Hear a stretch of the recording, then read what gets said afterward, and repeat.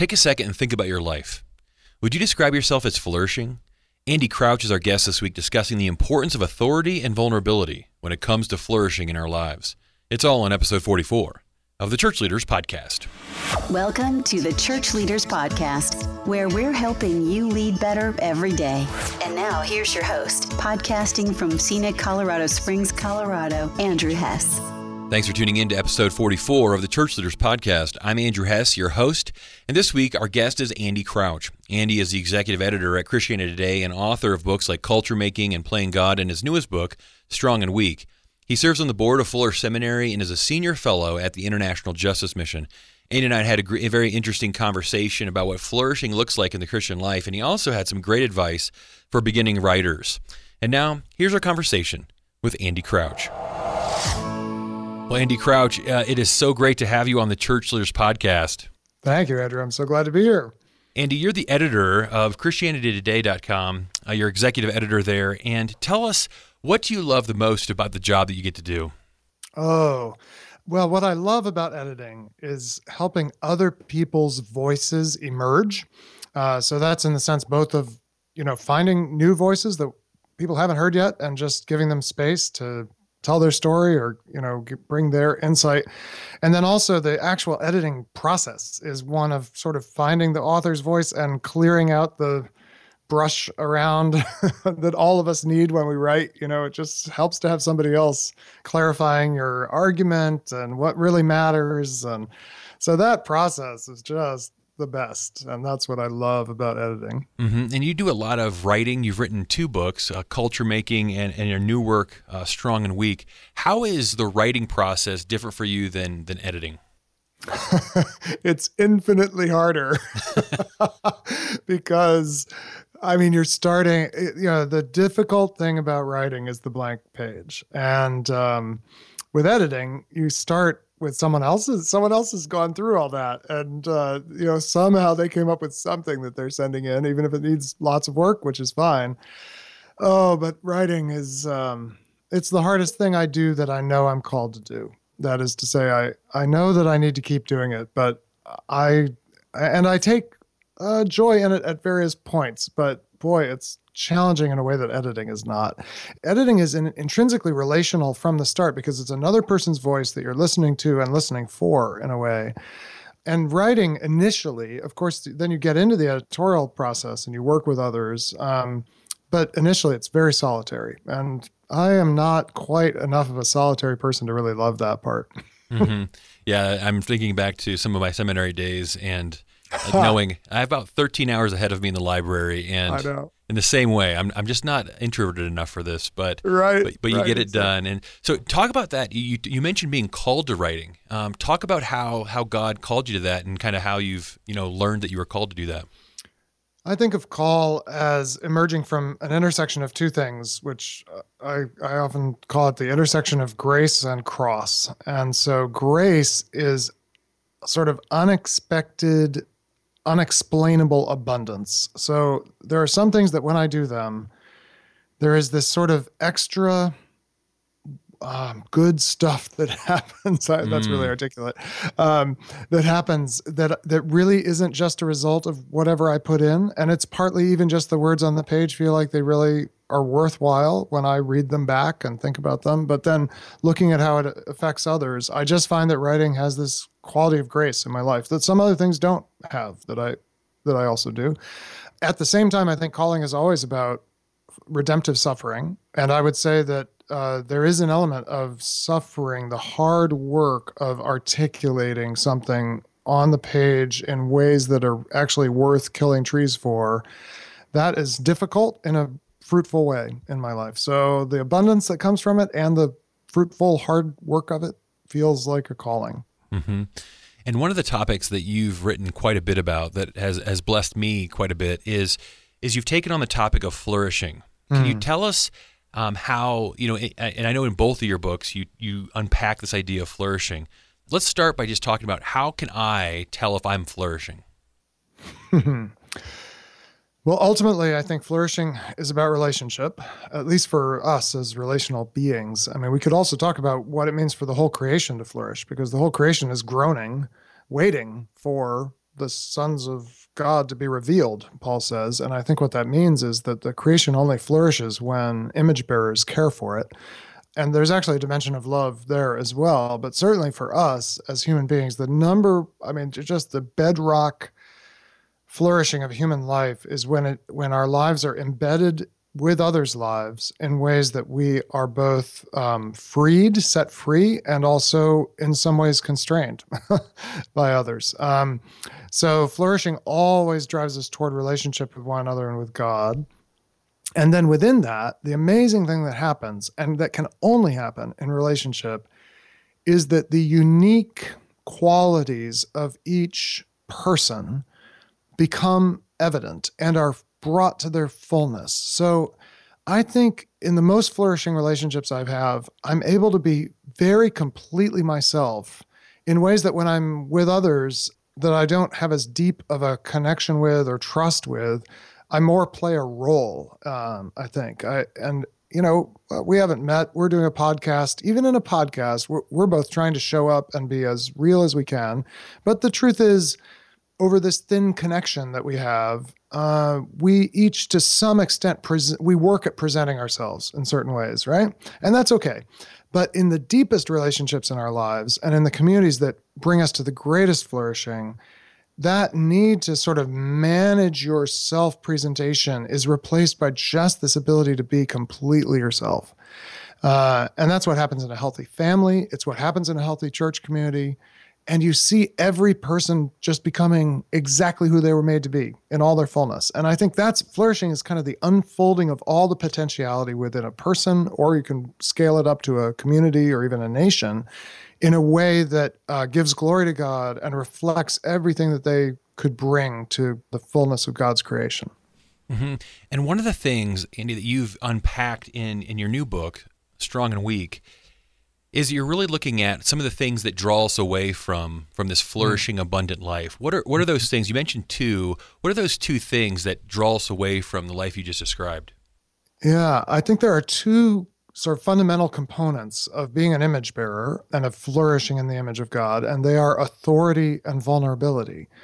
And the thing that got me writing Strong and Weak is realizing that often we treat these as opposites. That is, we think you can be strong or weak, and we think you can have authority or vulnerability, but not both. But actually, the more that I've thought about it, the more I think the most flourishing experiences of our lives are ones in which we both have authority, and think of that not just as a title or a position, but as capacity for meaningful action. That is, that when I act, something that matters is going to happen, and that there's going to be some effect to my action in the world, on the one hand. But on the other hand, vulnerability is, I would define as exposure to meaningful risk, that something's really at stake for me in this environment or in this place. And I think when you think about the times in your life that you felt most alive, you both had capacity for meaningful action and something was actually at stake. And the way that we miss out on flourishing is when we lack one or both of those qualities that are actually, I think, God's gift to us at the very beginning of the human story. And it's what we're meant to be, but we often shrink actually from both of them. And so let's dive into those a little bit. I think the thing that, our audience, as they hear that, most of our audience are in authority positions. They would say, oh, okay, yeah. I track with authority. But that vulnerability piece, that's the stuff that, there's something in me that says I want to avoid, that risk or that vulnerability. And so talk about, what do you mean by we need this vulnerability? Well, you are absolutely right that, and it's been shown in these fascinating experiments that have been done on what psychologists call risk aversion or loss aversion, that we human beings have this weird asymmetry. We are much more likely to avoid pain than to pursue gain, is one way to put it. There's something about risk that we shy away from. And, it's interesting. I get it. I feel it all the time. Even though I think we know that the best moments in our lives have involved risk. And actually, when nothing good happens without risk, I've come to think. But there's something, I think it's sort of built into humanity, at least since the fall, is this shying away from the risk that we were meant to have. I mean, one way this is imaged in Genesis is that it describes the man and the woman as naked. And to be naked is something we actually only say basically of human beings. Other creatures are not, they don't have clothing the way we do. And so they aren't really ever naked the way that we are. And it's so interesting that right at the moment of the fall, as the man and the woman realize they're naked, they immediately retreat from that. And the first piece of culture, actually, that human beings make after the fall is something to cover up their vulnerability. So yes, as leaders, as people with authority, the big challenge of our life and work is to be properly open to risk. Now, I don't mean by this always being, let's say, transparent about every single thing. In fact, leaders cannot be transparent about everything. There is some vulnerability we have to hold hidden in the context of leadership, and we could talk about why that is. But if we are not ourselves exposed to risk, and if we're not calling others to risk, I think we miss out on essentially on growth and on real life. Mm-hmm. And my question then would be, what are those things for leaders that we do need to hold back? Because I think, there is that danger of saying, I'm just going to go out and risk everything and tell everybody everything. But what is that balance for a leader? Yes, that's the crucial question. So the challenge of leadership, in the book I call it the drama of leadership, is that the great danger in human organizations, communities, individual lives is to seek authority without vulnerability. But healthy leadership actually involves other people seeing your authority more than they see your vulnerability much of the time. And here's how you know when you have to hold it and bear it, I would say, without necessarily disclosing it. It's when other people can't have the authority to help change or address the vulnerability. So the most dramatic example of this is this thing called the President's Daily Brief. And every morning, the President of the United States is briefed for about 20 minutes by the Director of National Intelligence, usually, on all the threats to the United States that tens of thousands of people working for the American intelligence services have realized, here's what's happening in the last 24 hours. So this is the most classified document in the U.S. government. Only 5 or 6 people ever see it. And every morning, the president starts with this list of threats that could come true. On August 4th, 2001, President Bush received a briefing that said, bin Laden determined to strike in U.S. As part of the president's daily brief. And most things that he's briefed on don't happen. That one did. The thing is, the president cannot go out and talk about it. He can't tell anyone about it. He has to go through the rest of his day, having heard that over breakfast, basically. And the reason he can't, get on TV and tell us all what he heard is we don't have the authority to match that vulnerability, you and I. There's nothing if we'd known on August 4th, what could we have done? Minimal things that we could have done with what they knew at the time. And so a leader has to find a way to bear vulnerability that the community the leader leads can't help bear. This includes many kinds of personal vulnerability that really, like the things that are the deepest vulnerabilities in my life, I need to be engaged with my wife with, I need to be engaged with a few very trusted friends with. But, when I'm up in front of an audience, what can they do to help with some of these things? It requires perhaps insight that group may not have or relationship that group doesn't have with me. So, that's the challenge, is knowing which things really will not increase others' authority and others' proper vulnerability. Because a leader lives for others. We live for others' flourishing, not for our own. And that means that every intervention we make and what we disclose, what we keep hidden, has to be driven by what would help this community flourish. Mm-hmm. I don't know if that's specific enough, so feel free to push. Yeah, that's really helpful. I think another thing that would be helpful is a lot of our audience, they're pastors, ministry leaders. So could you illustrate kind of what you mean by both authority and vulnerability in terms of like a pastor's role or a pastor's, like a day in the life of a pastor? Yeah. Well, in my experience, most churches are, this is probably not true of every single one, but an awful lot of them are very risk averse. And people often think of church as a place to come and be safe. And so it seems to me one of the main things you need to do as a pastoral leader, at least in most church communities, is be asking on a kind of a daily, weekly, monthly, yearly basis, what are the risks I need to call my community to? It'll take very different forms in different places. It could be a church that's sort of growing inward and is not paying attention to its neighbors because it's scary to go out and actually get to know your neighbors. It could involve engaging issues of justice that your church has historically not engaged, or maybe has had the option not to engage. Now, there's so many different dimensions of risk that this is why we actually need leaders, is leaders discern and in a sense decide which vulnerabilities am I going to foreground. And then they work to create the capacity for meaningful action, the authority to actually deal with it. So maybe I can give one example that has just really stuck with me over the years. It's a guy named Tri Robinson who pastors a Vineyard Church in, I think in Boise, Idaho. And Tri became convinced that his church was really not dealing at all with issues of the environment and what we sometimes call creation care. And part of why they weren't dealing with it is half the church was like tree-hugging environmental types, this is Idaho, right? And the other half were loggers. And so you had people on both sides of the political kind of fence. But he became really convinced this is part of what it means to be a Christian, it's part of what it means to be a church. Now, if I had been in Tri's position, once I got this idea, I would have been tempted to just go preach a sermon on it the next week and, start, preaching on how we need to care for creation. And Tri did something so much wiser, which is he spent a year before he preached on this, and he gathered a small group of people who had different instincts, sort of the environmentalists on the one hand, the loggers and the hunters on the other. And with that group, they worked on how can we present this in a way that will actually help our congregation move to embrace this issue? And then they prepared so that the Sunday Tri preached on this topic. At the end of the service, people walked out and they walked into the lobby or whatever, and it was full of tables with opportunities to sign up and do something right then to start becoming a more environmentally aware congregation.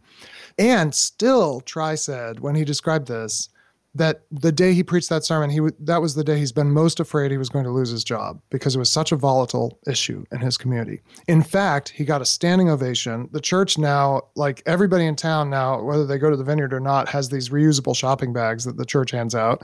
It's ended up being this amazing thing for this church that's connected to them, to their neighbors, connected them to the place where they live. But think about what Tri did. He took authority by thinking, I need to take a step on this. He knew it was going to be a risk, so he was taking personal vulnerability. He called people to risk, but he also, with all this preparation and with that lobby full of options of how you could act, he gave people a way to actually act. To me, that's just a brilliant example of leadership. And you can map that onto any issue that your church is kind of shying away from. You can't do every issue every week or every month or every year, but you need to discern where do we need to grow next, and what's the risk, and how do I match people's authority to the risk I'm asking them to take? Mm-hmm.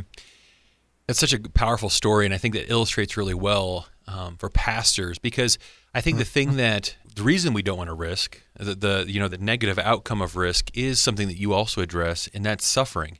Yes. That we don't want to suffer, we don't want to go through pain. But I think that you really talk about suffering well, and I want you to kind of unpack this for us. But the thing that's fascinating to me is I think it does seem like there are a lot of Christians who think that suffering is this natural part of the Christian experience, that we look at Christ suffered and we think, well, isn't my life supposed to be suffering? And so I would like you to kind of work out this, how do we think about flourishing? And then for those who might push back and say, well, I thought we were called to suffer. Like, isn't suffering just a part of the Christian journey? Right. That is, well, and there's a real mystery here, I think. The end of the story is flourishing, without a doubt. God will wipe away every tear from their eyes. There will be no more sorrow, no more death in the new creation. So we know that somehow in the end, everything gets rescued, everything gets redeemed and restored. And we also know that happens in suffering in the midst of our mortal lives in this creation, in the old creation, you could say. So I think you're getting at something very important, which is that we're not talking about just pursuing the path of greatest happiness, right? That's why my definition of calling isn't just what is it that when I do it, it feels most abundant. That's half of it. But the other half is, what is it that when I do it, it calls me into identification with Christ's suffering, really, on behalf of the world. And so there's this complicated reality that I'm called to give myself away and definitely to put myself at risk of suffering, trusting that if that risk comes true and the coin toss goes against me and the risk that I'm taking that I may lose something, I actually do lose that thing. The wager of the Christian life is that God is there on the other side of that. And that actually sometimes on the other side of that is blessing that you couldn't have imagined. I think about my friend who I dedicated my last book to, David Sachs, our neighbor and very dear friend who died of cancer, guy my age, 4 kids under the age of 8 when he died a couple years ago now.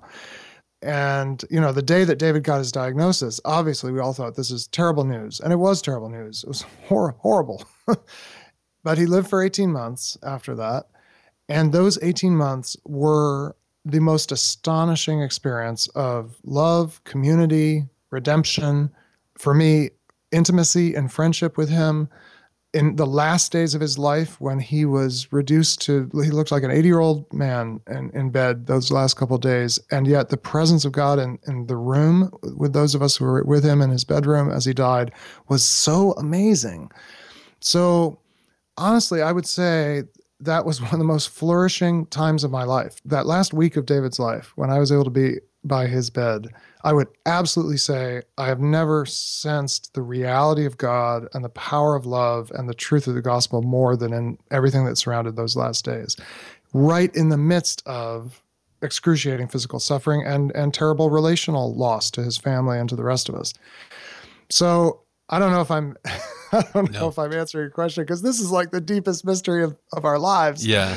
But there is flourishing in suffering. But the suffering that I talk about in the book is when you're prevented from having any authority and you're robbed of your human capacity to respond. And what David had, even at the end of his life, and what we're given, I think, when we're properly in community, is we never lack capacity for meaningful action, even when we're very physically limited.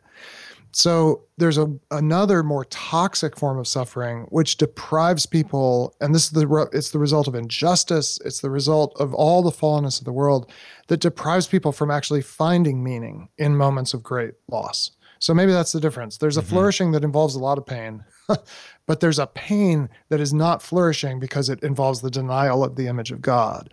And that's the really dangerous thing. That's really good. Andy, can you unpack? Well, you tell a beautiful story in the book, the story of Angela. I know that it's kind of a long story, but can you share a little bit of that story and kind of what it teaches us about flourishing?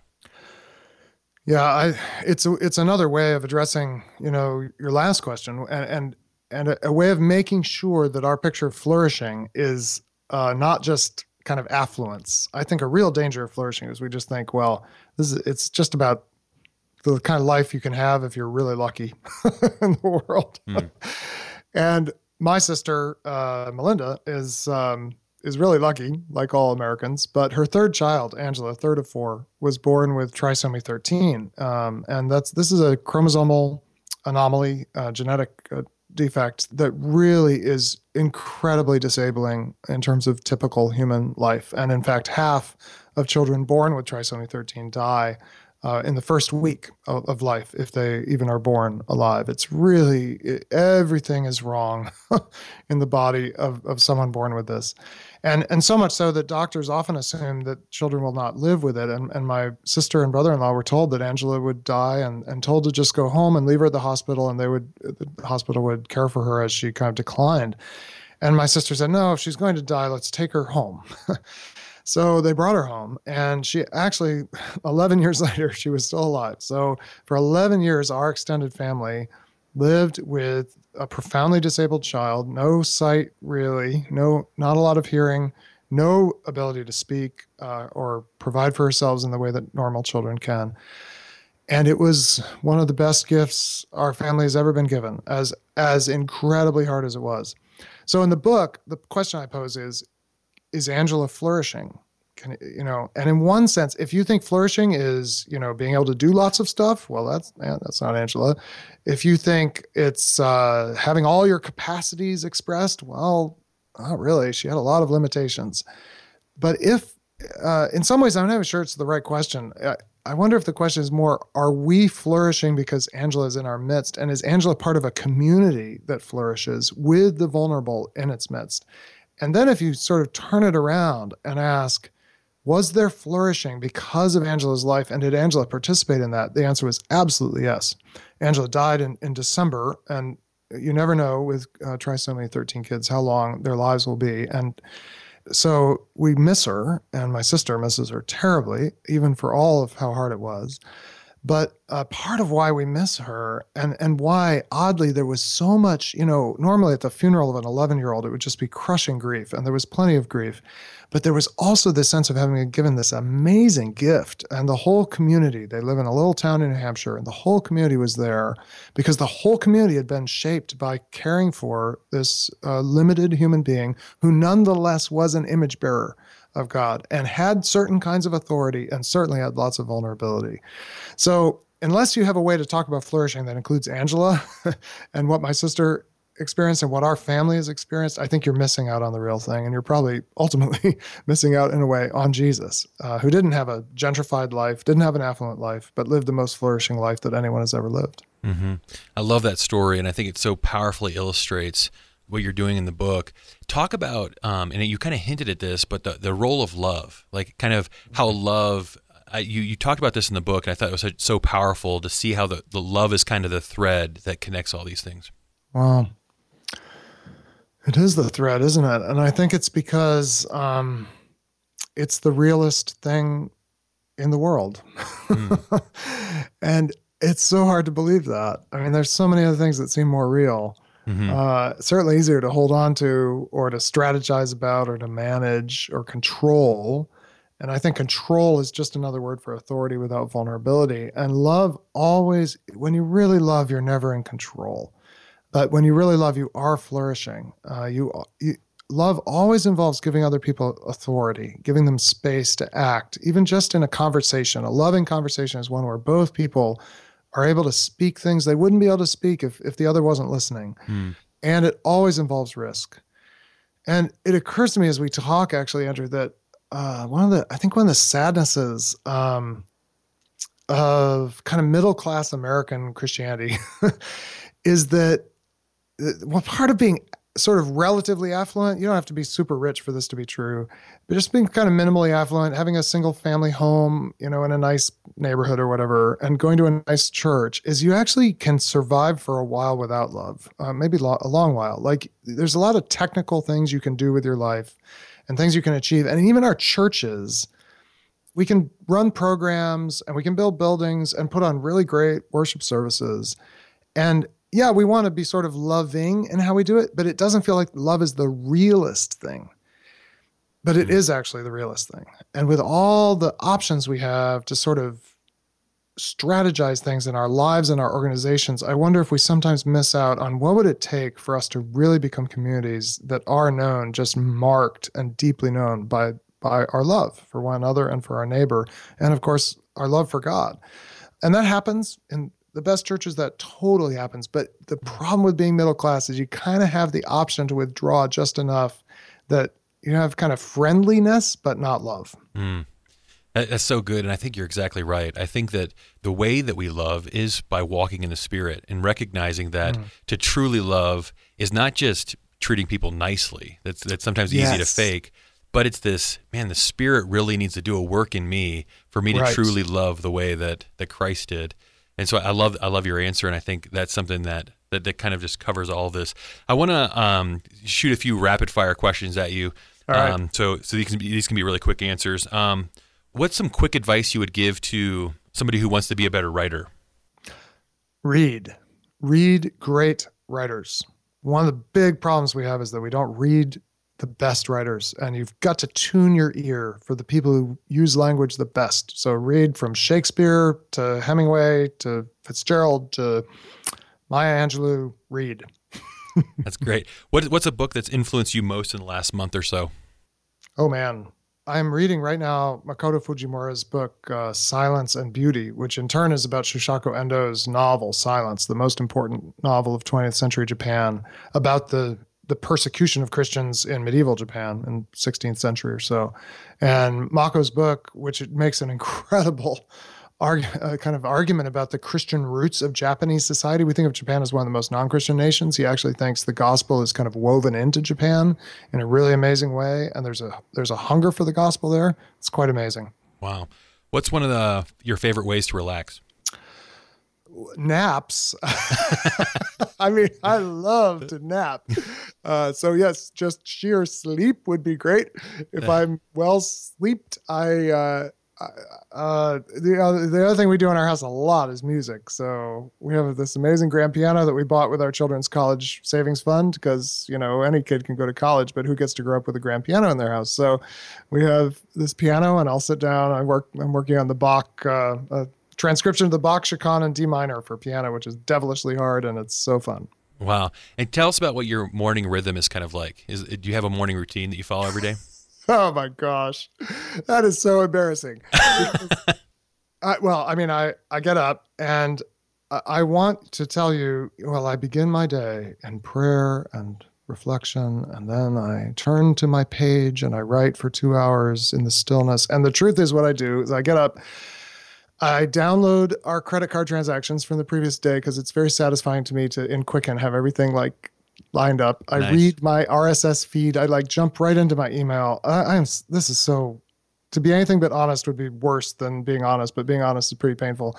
And then I do usually get in a workout, strength training and rowing and stuff. And then I get around to praying unless I forget and get caught up in the busyness of the day.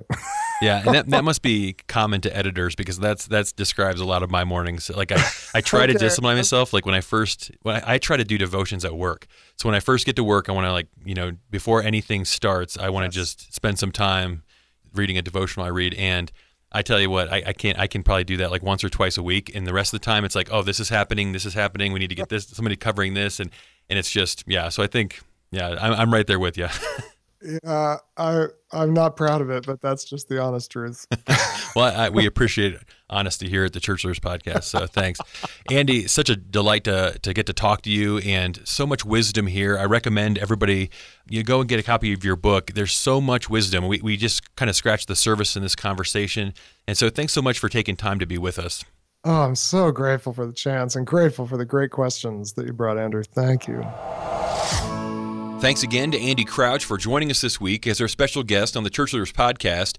If you enjoyed this episode, it helps us out if you take a few minutes to subscribe, rate, and review us in iTunes, and then consider sending this episode to somebody that you know that might benefit from listening to it. Also, you can always download the show notes for each episode of the Church Leaders Podcast at churchleaders.com/podcast. In those show notes, we always put resources that the guests mention in the show and then link to some of our top content on churchleaders.com. As always, if you have ideas for how we can improve the podcast or guests we should talk to on the show, you can email me directly at podcast@churchleaders.com. That's podcast@churchleaders.com. Those emails come right into my inbox, and I always enjoy hearing from you, our listeners. Thanks again for listening, and we'll see you right back here next week. You've been listening to the Church Leaders Podcast. For articles, videos, and free resources that will help you lead better every day, visit our website, churchleaders.com. Thanks for listening.